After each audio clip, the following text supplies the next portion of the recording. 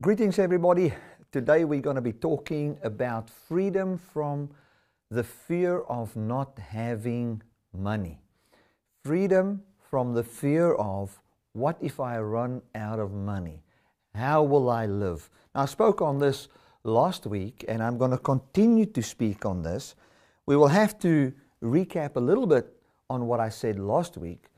And then I'm going to get into some scriptures in 2 Corinthians, Matthew 6, Colossians, Luke 11, Hebrews. It's just going to be awesome. And your heart, I trust that your heart will be set free from that fear. You know, there's nothing we can do in this world without money. Money in this world is basically your life. When I think of Zambia and people living in the deep Africa bush, I find that those people basically live from the trees in the field. But we don't live like that in our cities. We don't have that. Over there, they've got nature that they live. They go and catch fish in the river, and then they plant something and they live off that. And the only thing that can really destroy them there is a severe drought or something like that. And that still brings fear in their hearts. But with us, it's basically a month-to-month thing. It is something where you have to have money.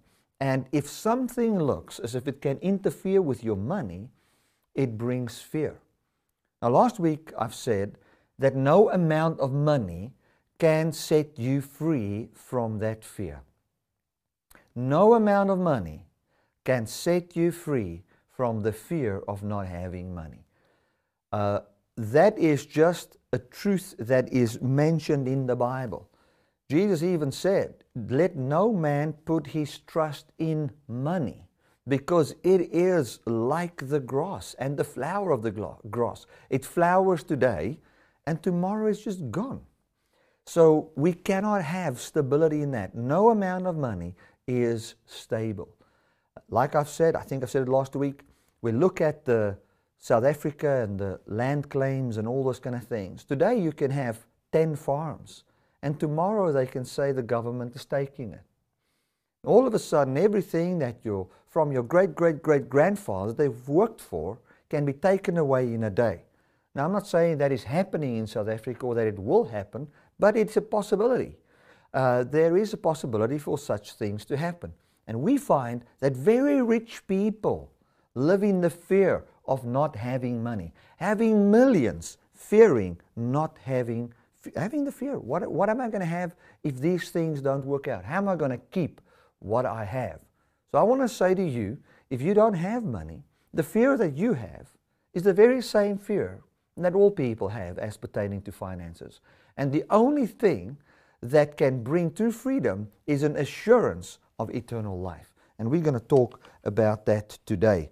Now, I want to quickly go to a passage in 1 John and then to Hebrews, where we're going to look at what is the power of fear we have in the area of finances. What is actually bringing forth that fear? And it's more than a fear. It's a bondage.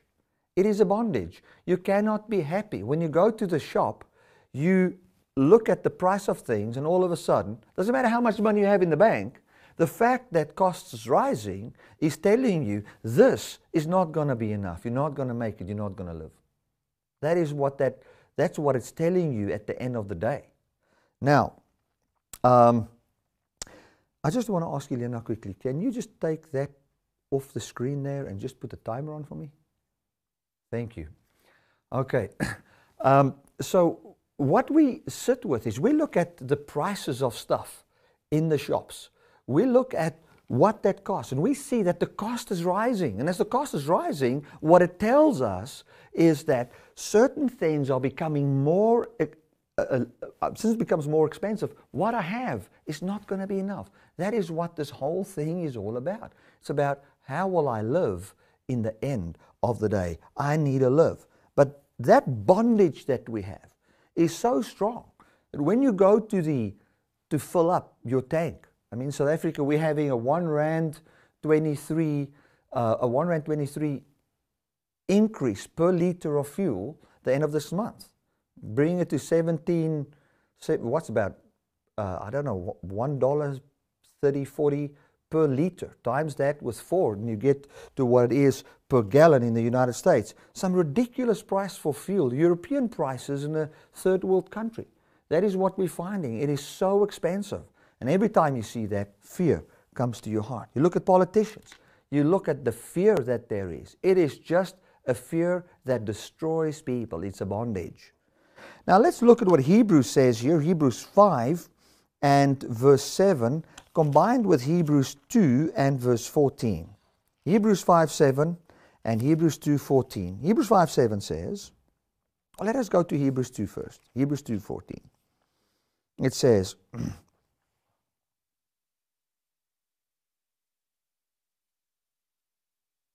forasmuch then as the children are partakers of flesh and blood, he also himself likewise took part of the same, that's flesh and blood, physicality, that through death he might destroy him that had power over death, that is the devil, and deliver them who through fear of death were all their lifetime subject to bondage. Now let's read verse 15 again. I want you to pay attention. It says, and to deliver, it says Jesus became physical, partook of a physical body that could die, that through death, through him entering that which you fear, that he might destroy him that had power over death, that is the devil, and deliver them who through fear of death were all their lifetime subject to bondage. So what it says is that we are in bondage today, or in bondage in your life, because of an underlying fear of physical death. So there's a fear inside the heart of every living creature, and that fear is the fear of death. We can look at any animal. They want to survive. They want to live. We today looked at a little bird that's got a nest in our palm tree that's just about this high off the ground, and we walk past there all the time. This little bird would come with an insect and want to feed the babies in there, but that bird will first land over there and then land at another place and land at another place. And look at our eyes. If we take our eyes off that bird, she would quickly go to the nest, because she wants to protect those little birds in the nest, and she wants that little mama bird, if you want to call it like that, want to live and not die. Nature's like that, and we in our physical bodies have that. We have something about us that say we want security in the physical, and that brings us some kind of a peace. If I know I can have a $2 million when I'm old, then I know with that amount of money, I can live. And if you know that you can live when you're old, you can have life, you will have peace now. And you can tell that person everything you want. You can tell him you're going to go to heaven. You can tell him, listen, don't worry about the things of this world. You know, all you know is that your spirit is holy, and you're going to go to heaven, and you will find that that person will know that he's going to go to heaven, but he will still have fear. Why? Because he's got no surety that his body has life. And what is screaming inside humanity is, how are we going to live? How's our bodies going to live? And what we've done is, we have not assigned bodily immortality to the work of Christ, but we've only made it all spiritual, leaving our bodies at a place, and consequently then our mind, our belief system, our subconscious mind, and everything to a place of fear, where we just want to provide for ourselves, where we are tempted all the time to live by the power of our own will to provide for ourselves, and we've got stress and fear. Why? Because we have not told the body how the body is going to live forever. We haven't told the body that. We've told the body, listen, you're just going to die, and you're not important actually, and you're just a dirtbag, and you are just part of a world that's going to break up, and God's going to give you another body. He's not going to give you a body. He's going to give you another body. He's going to give you something that's going to, you are going to die. You're not going to have the assurance of eternal life. And that is a problem. The human body is not going to settle for that. Your mind is not going to settle for a message where your body is excluded from salvation from death. Here it says, listen to this passage. It says that Jesus, let's read from verse 13. And again, this is now Hebrews 2:13. And again, I will put my trust in Him. And again, behold, and I, the children which God has given me. For as much then as the children are partakers of flesh and blood. So what are the children partakers of? The children of God are partakers of flesh and blood. We are part of us. You cannot define yourself outside of your physical body. I want to tell you that. It is impossible for you to say that you are a spirit. You have to say, I am a physical human, and I, in my existence, partake of physicality. It says, for as much then as the children are partakers of flesh and blood, He also Himself likewise took part of the same, that through death He might destroy him that had power over death, that is the devil, and deliver them, who? Those who partake of flesh and blood, not from flesh and blood, but to deliver them who through fear of death were all their lifetime subject to bondage. So what did Jesus offer us in His resurrection? He offered those who partake of flesh and blood eternal life as pertaining to flesh and blood. Now, the bondage that we have, the bondage of fearing not having enough money, is actually a fruit of not understanding that you have eternal life or immortality as a promise from God bodily. Even if you should experience physical death, you will, like Paul, actually call that just a sleep. Paul says those who slept in Christ, he doesn't even call them dead. He says they are sleepy because they still have eternal life, and they shall be raised from the dead, not to go to heaven, but that resurrection would be the unification of heaven and bodily physicality. For the fullness of the Godhead dwells in Jesus bodily, and we have that fullness. I will tell you, only that message can set you free from the fear of death. And when you set free from the fear of bodily death because of the great assurance of bodily immortality, then you will find bondage. Bondage of, I'm stressed about what I drive. I'm stressed about how much money I have. I'm stressed about what if I lose everything. I'm stressed about all those things. Then that bondage will leave you. Because that bondage is there because of a fear of death. You can say, but I don't fear death. I don't fear death. I know when I die I'm going to heaven. Let me tell you something. The moment you say that, you are already acknowledging a certain fear of death. And I want to explain that. Socrates in 399 before Christ came and he caused an uproar amongst the youth in Europe somewhere there. I don't know exactly where the place is. But he caused an uproar in Athens amongst the youth. And what they did was they found him guilty and they said to him, listen, and they gave him the death penalty. And the death penalty back then was by poisoning. So what he did was, in all his teachings, he was basically teaching that he is a spirit and that he simply lives in a physical body. And what these Gnostics basically believed was that there were two gods. and they were basically at war with one another, and the one was good and the other one was bad. And that the good God created the spirit of man, and the bad God created the body of man, and that these spirit and bodies came together, and that the spirits were then taken captive by this evil physical body that is dying. And that the spirit actually needs deliverance from this body. And that is what I believe, where we in the church is basically gotten this whole thing about spirit, soul, and body from, wherein we try to say we are born again spirits and we just have these bodies, and one day when I die, glory to God, then I'm delivered from my body.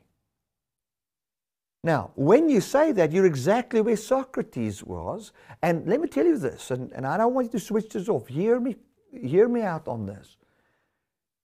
Socrates, when he took the hemlock, when he drank the poison, he did it with a smile. He was not afraid. He didn't have a fear of death. He had no fear. He took it and told all his students that came to his cell where he could address them a last time. He said, "Why are you crying? I am in a better place, and I am now released from this captivity and this bondage of the body." And he with joy drank the poison and died in peace. Now that was 399 before Christ. When Jesus died, when he was in Gethsemane, what did he do? Did he say, "Oh well, I'm dying and I'm just going to be in a better place. I'm going to be with my Father," and all of that? No. Here is Jesus going to his very own disciples, asking them to pray for him and pray with him. When do you go to someone? When do you pick up the phone and say, "Would you pray with me?" It's when you're afraid. When you're afraid. Now, for many years, people are saying, listen, Gnosticism is better than what Jesus done, because look at the peace of Socrates and look at the anxiety of Jesus. Now, to me, the difference between Socrates and Jesus is this: Jesus knew what death was, and Socrates had no clue. He lived in ignorance, and ignorance is bliss. Yet, I believe the physical body of Socrates didn't have the surety of eternal life. And there were certain bondages and certain things that had to be in his life, which I am very sure of. In the very same way, when we come with a Gnostic view where we are saying, listen, we are okay. We're living forever. And this body is just gonna pass away, and we're going to just be with Jesus, and that is eternal life. I want to tell you, you will, as I said last week, still be bound to crippling teachings and be in bondage of things where you think that through your physical body, you've got to follow certain principles to assure provision for this body. And your body would not allow you to see anything else unless you first give assurance to your body that this body has got the surety of eternal life, and you want to come and tell it you are okay. It will not, that body will blind itself to the truth. You will not want to hear that. If I come to you and you don't understand this resurrection, and I want to teach certain things about tithing or sowing, reaping, whatever to you, you will find it very difficult to believe, because your body would say, how am I going to live? How am I going to live? But when we see the resurrection of Jesus, when we see the surety of us as humans wholly, completely having the resurrection, then we are set free from that bondage. And I read this passage the last time, and then we're going to go to Hebrews 5 and look at Jesus and how he grabbed a hold of this salvation. It says here in verse 13, and again I will put my trust in him, and again, behold, I and the children which God has given me. For as much then as the children are partakers of flesh and blood, he also himself likewise took part of the same, that through death he might destroy him that had power over death, that is the devil, and deliver them who through fear of death were all their lifetime subject to bondage. So my conclusion to this part of the message is this, that all bondage comes from an underlying fear of bodily death and not being sure of a bodily resurrection, and that as defined as salvation. That's what I see there. Now, let me show to you from the scriptures that Jesus, or the writer of the book of Hebrews, defined salvation as bodily resurrection. I say, Bertie, how does that have anything to do with money? Everything, because I've just said there, and you see the scriptures say there, that people all their lifetime in bondage of the fear. You don't know. You know Jesus is your Lord. You know Jesus died for you. You know your sins are paid for, but you're still stressing about money. Be honest with yourself. You know all these things, but you're still stressing. How will I have? And if you have, and you've got a lot, you will even be afraid to give something away. Why will you be afraid? Whenever you give something, oh my goodness, you find this inner fear, and you don't understand. You drive a Porsche, you've got 10 houses, you've got everything, but the moment you need to give something, you find you're in bondage. You can't even give anything away. You've got that fear. Why? What is that all about? Here it says clearly that bondage is because of a fear of death. Now I want to submit to you that the bodily resurrection of Jesus is the answer to freedom and to all areas of bondage in your life. And that hope that you have, the Bible says, the hope of the resurrection saves us today from fears like that, where we can find the fruit of the Spirit actually be in us. Hebrews 5 verse 6, it says there, and he says also in another place, you are a priest forever after the order of Melchizedek, who in the days of his flesh, not talking about Jesus, who in the days of his flesh, when he had offered up prayers and supplications with strong crying and tears, looking at the fear of Jesus here, he didn't want to die. He didn't want to die. But listen to what he's saying. But he offered up prayers and supplication with strong crying and tears unto him that was able to save him from death. And he was heard in that he feared. Okay, now, Jesus feared who? He feared God. The fear here is not the same fear as the fear of not having money. The fear here actually talks about a reverence. It talks about something else, which I will read to you from the Greek in a moment. But what I want to establish here is that Jesus, when he was in his flesh, he was afraid of death. He didn't want to die. It was not something, he didn't have a Socrates view of this. He was actually saying, I'm about to enter death. Every part of me.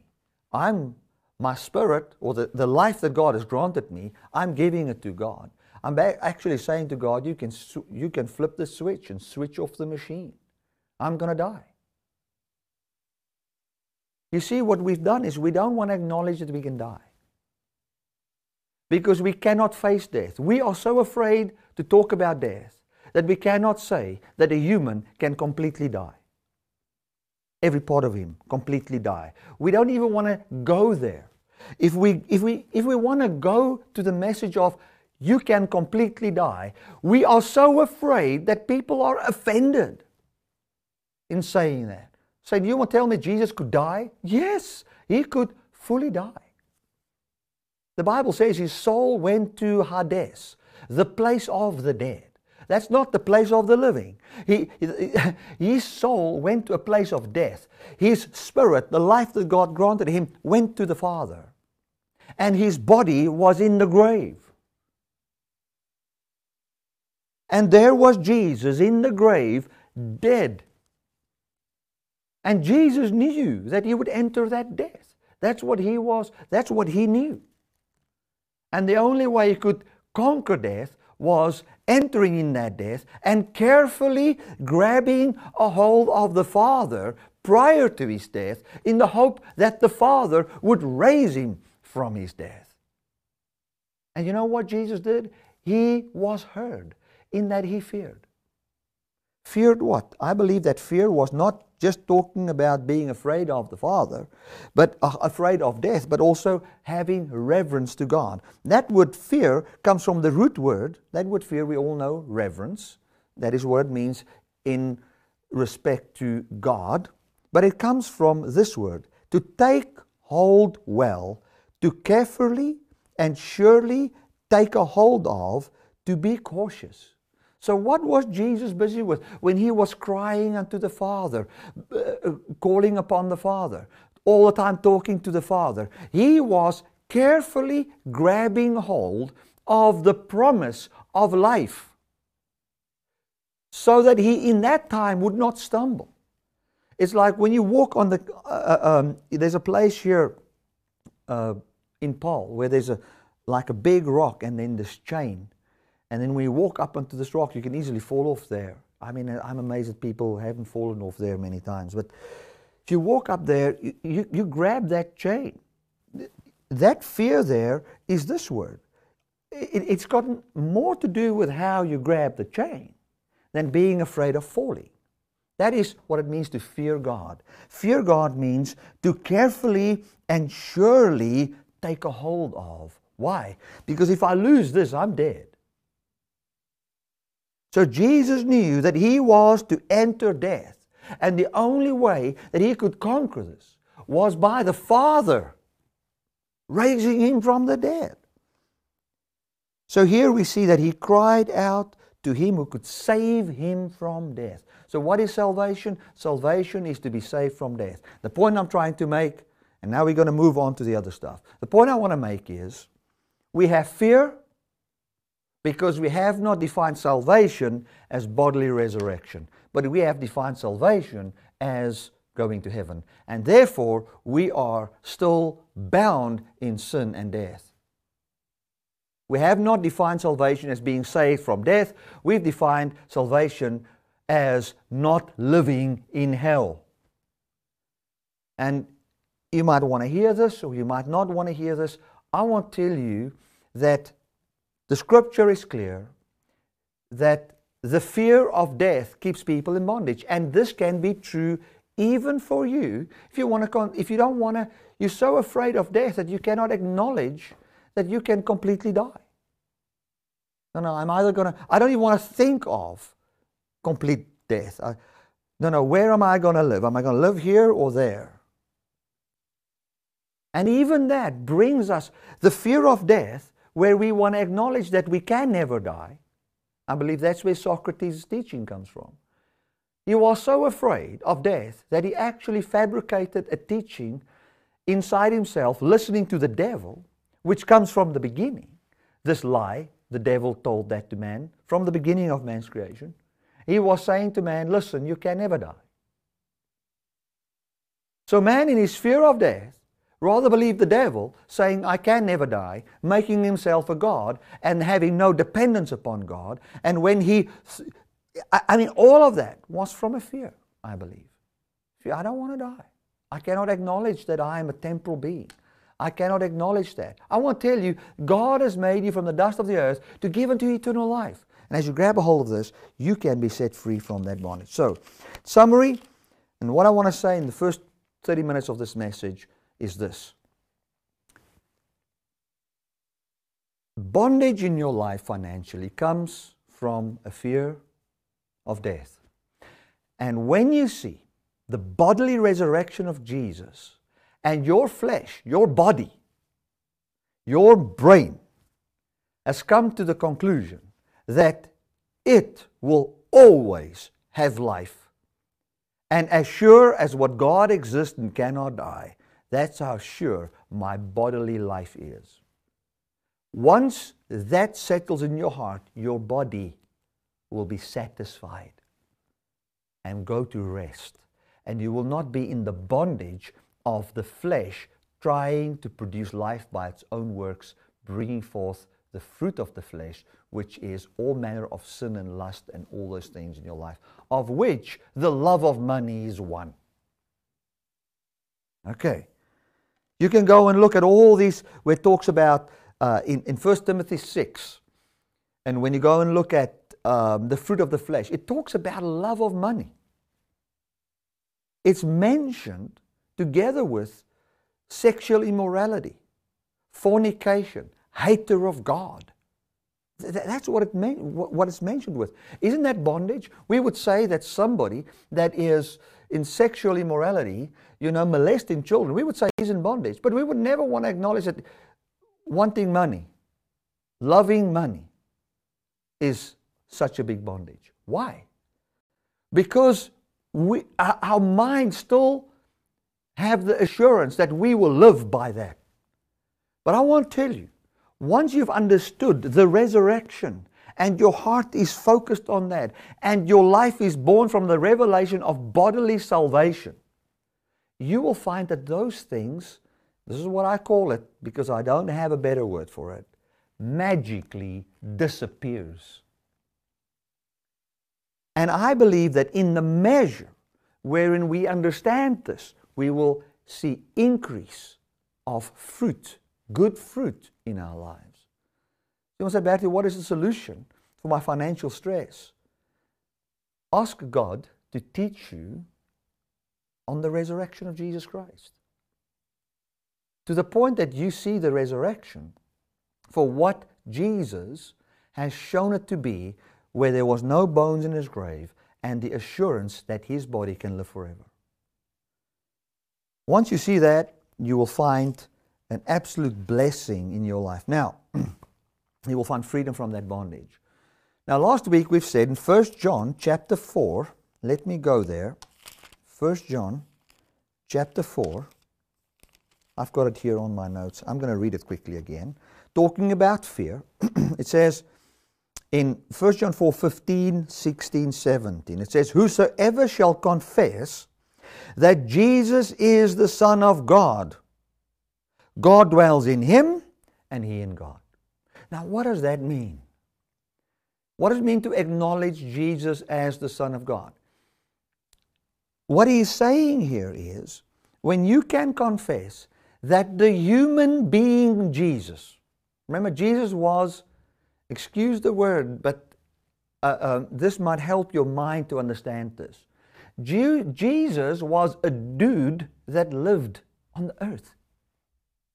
A physical guy who had a physical mother who played with other kids. That man, that little boy that grew up, that was a carpenter, he is, when you can acknowledge that he, that human, is the Son of God, you are declaring that a human can be equal with God, and to be equal with God means you have to have immortality. What you are saying is that you can say it's bodily possible to be in equality with God. And this was simply John's way of saying what Paul said in Colossians, that the fullness of the Godhead dwells in Jesus bodily. Now what it says, when you confess that Jesus is the Son of God, then God dwells in you and you dwell in God. You see, when you can understand what it means to declare Jesus as Son of God, what will happen to you bodily, you will start to experience what it is to be in God. Your physical brain will start to experience what it means to be in God. That is what it is. Because God is now in you and you are in God. This is what John said in John chapter 1. That we who believe in Jesus, our fellowship is with the Father and with the Son, and in Him He is light and in Him is no darkness, and we are now having fellowship in that light. Meaning we are set free from the bondage that comes to our lives, sins and all the areas where we're not experiencing what He is. Man, freedom from sin and the fruit of the flesh. We're experiencing freedom. Why? Because we can acknowledge that a human has now possessed immortality, which only God has. And when you say a human, you are including yourself immediately. Now let us go on to verse 16 and see what it says. It says there, and we have known and believed the love that God has for us. God is love, and he that dwells in love dwells in God, and God in him. Okay, it is just said in the previous verse that when you acknowledge Jesus as the Son of God, then you are dwelling in God and God in you. Now it goes on, it says, we have known and believed the love that God has for us. What was the love that God has for us that we have now believed? We have believed that Jesus was raised from the dead. Mark 16. When we believe this love, what happens? Then we are dwelling in the love of God. And then God dwells in us and we dwell in God. What is the love of God? The love of God is that God presented humanity with the only begotten. Jesus was born or made from Mary, but he was begotten of the Father by the resurrection. That is what Acts clearly says. He was begotten of God by the resurrection. So when Jesus was begotten by the resurrection, God gave us, he says, I give you this. A man immortal in the Godhead. That's what I give you. That is my gift of righteousness to you. That's my gift of righteousness to you. I give you this.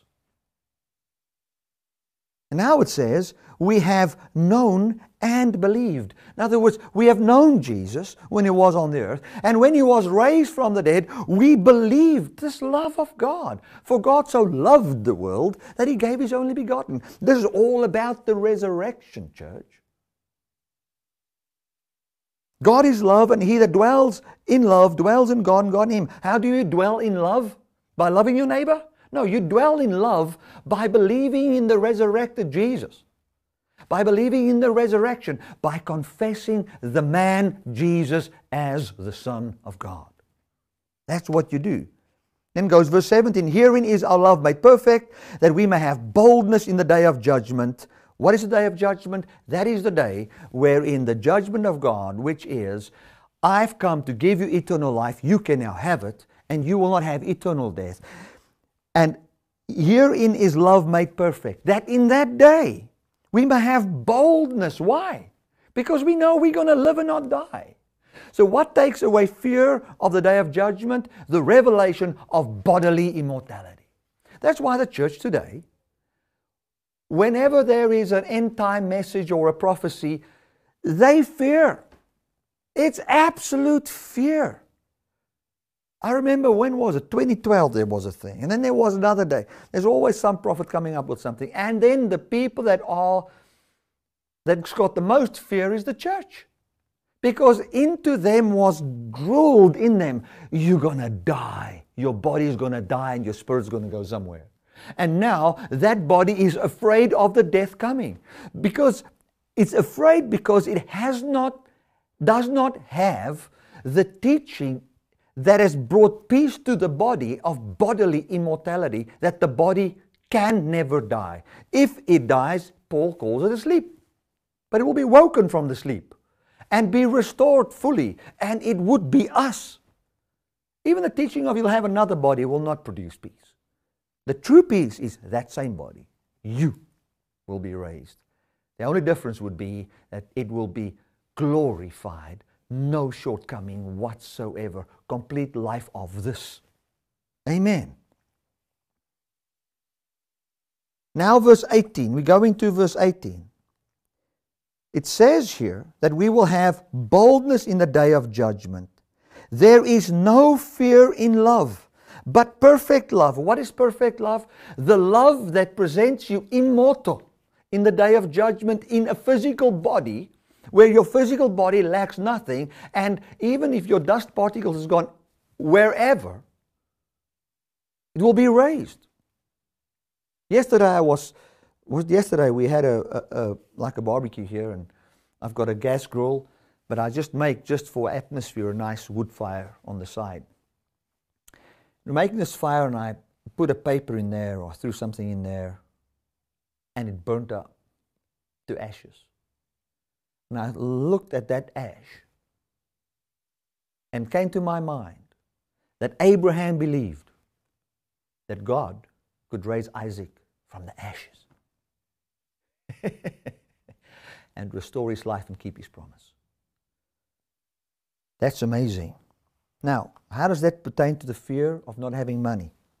Verse 18, there is no fear in love, but perfect love casts out fear. The context here is fear in the day of judgment, but I do believe that this fear here is, it talks about here, because he that fear has torment, and that fear is not made perfect in love. How many of us have the fear of being tormented by, what if I lose my house? What if I lose this? What if I lose that? I tell you, that only has a voice in you because of, most of us will not lose our house, but we fear.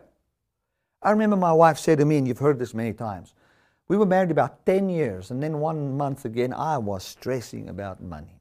It was like, and then I'm grumpy, and I'm up and down, and everything's wrong because I'm stressing about money. And then she said to me, listen, God has cared for you in your unbelief for 10 years. That means I feared for 10 years that I'm not going to have, and I still had. Most of us, we fear that we're not going to have, but we still have. God cares for you in the midst of your unbelief. The thing is, God's caring for you anyway, but your mindset is not that of eternal life. Therefore, you are in torment. This is what it says here. Because fear has torment. It's like hell. What will people be? When we teach of hell, we talk about the torment in hell. Hell is the place of the dead. Torment is in the place of the dead. If you don't have a revelation of bodily resurrection, but you're only fixed on the spirit thing, I want to tell you this.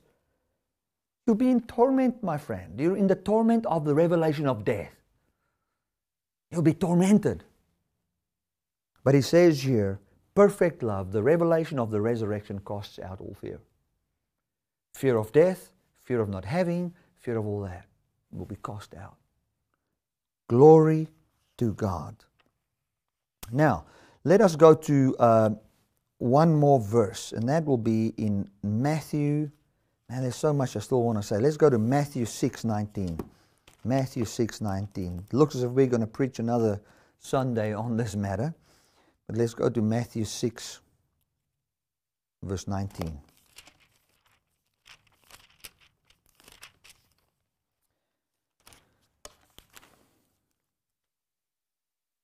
Listen to this. Lay not up for yourselves treasures upon earth,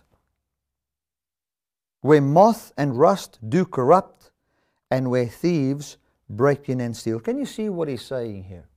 He's talking about corruption. He's talking about stealing. He's talking about death. Don't let your treasure be inside what's dying. But lay up for yourself a treasures in heaven, where neither moth nor rust do corrupt, and where thieves do not break in nor steal. For where your treasure is, there will your heart be also. Okay, what is Jesus saying here? He's not saying, and we have misunderstood this in such a great way. We have said, let your treasure be in going to heaven. And let the body, that your spirit leaves your body. That's not what Jesus is talking about. When you go and read Peter, Peter says that we have been begotten unto a new and living hope, which is kept for us in heaven. What is that new and living hope that's kept for us in heaven? It is the resurrected bodily fullness that's kept in the heavens.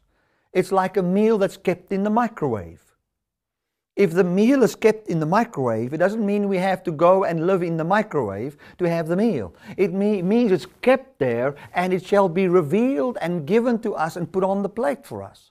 So what he's saying, what I believe Jesus has in mind here is that we should have our minds in heaven where Christ is seated at the right hand of God in bodily immortality, and let the bodily resurrection of Jesus, which is at the right hand of God, which is eternal life for us bodily, be our treasure.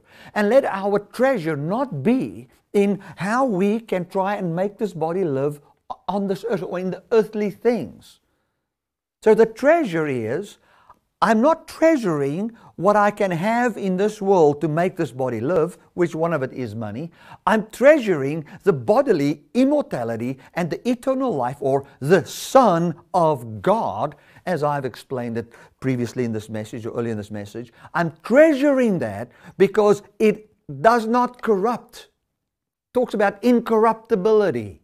The Bible says you will not suffer His Holy One, which is Jesus, to see corruption. That's what he's talking about. I'm not going to suffer you to see corruption. And here it says, behold the place of incorruption. What incorruption? What is he talking about corruption? He's talking about your body is dying, your stuff is decaying, moth eat it, and it's look at immortality. That's what he's pointing out here. Then it goes on, it says, lay not for yourself treasures upon earth, where moth do and rust and corrupt. In other words, don't look at the mortal. Look at the immortal, bodily immortality. Because what does the Bible say in Colossians? In Him the fullness of the Godhead dwells bodily. And then it says, behold Jesus, keep your eyes above in heaven, where Christ is seated, Christ who is your life.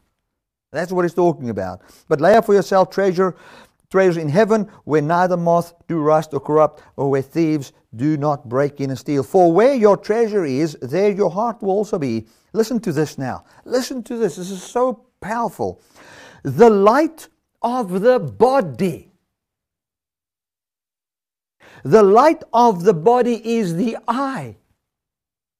He was just saying, let your eye see your body, basically, enlightened at the right hand of God. It is another way of saying, declare Jesus as the Son of God, and so you dwell in Him and Him in you. We're teaching about finances now. Jesus is getting the money here. So the light of the body is the eye. If therefore your eye be single, the word single there means to be braided. If you can see your body braided into God, you as a full human braided into God, then your whole body, your whole what? Your whole body would be full of light. Come on, church. My goodness. If you can see your body as immortal in heaven at the right hand of God, your body here will be free of fear. Free of the bondage of fear. That is what that passage is saying. It says, but if your eye is evil, full of what I must do to get myself to live, your whole body shall be full of darkness. If therefore the revelation or the light that is in you be darkness, how great is that darkness? Next verse. No man can serve two masters, for either he will hate the one and love the other, or else he will hold to the one and despise the other. You cannot serve God and money. Can you see how a revelation of the resurrection sets you free from having your heart trusting money? Well, church, next week I'm going to continue with this. I don't want to stretch this so long and that we forget what actually needs to be said. I'll pick this up again next week. And I want you to think of this. This is a revelation from God, man. This application of the resurrection and having no fear in money is preached by Jesus. This is what He says. Go and read it for yourself. Let your treasure not be on the earth or in money, but let it be in the resurrected Jesus. How will that take place? By having your eye see how you've been braided into the Godhead. What he's saying is, see yourself as immortal in God, as a full human. And what will happen? You will not be enslaved to mammon anymore. It will be all over. Glory to God. And you will find no fear anymore. You will find, I don't even want to, we can have a session talking about giving as well. But I don't even want to mention, I don't want to go there. But I want to just say this, you will have no fear. The first thing is you will just have no fear. Don't even think of what am I going to give. Just think of, hallelujah. I see myself braided into the Godhead, and now I'm not serving mammon anymore. Glory to God. Why? If you read on in Matthew there, it says, you've got a heavenly Father. And if you first seek the kingdom of God, which is the immortal Jesus at the right hand of God, he says all these things will anyway be added unto you. Glory to God. I would like to pray for people that are going through a difficult time financially. I want to pray for you as pertaining to this message and a revelation of this in your mind. Let us pray together. Father, I want to thank you for your message of grace. I want to thank you for the love that you have for us. I want to thank you, Lord, that I can stretch forth my hands in the Spirit to every person that is watching this. And I can say to you, your mind is enlightened now with the goodness of the resurrection of Jesus Christ. And you are set free from the bondage of fearing, of not having a life flooded with a darkness of not understanding the resurrection and what Christ has done. I speak over you an enlightened mind. Everyone that's watching, I speak over you an enlightened mind. I declare over myself that my mind is open to understand and see the dimensions of the love of God and all of you. In Jesus' mighty name. Amen and amen. I want to thank you so much for watching. It was a blessing to serve you today. Remember, you are loved by God. He doesn't want you to lose your life. Therefore, He has secured your life in the resurrected Jesus, every part of you. Glory to God. Thank you so much for watching. I'll see you again next week. God bless.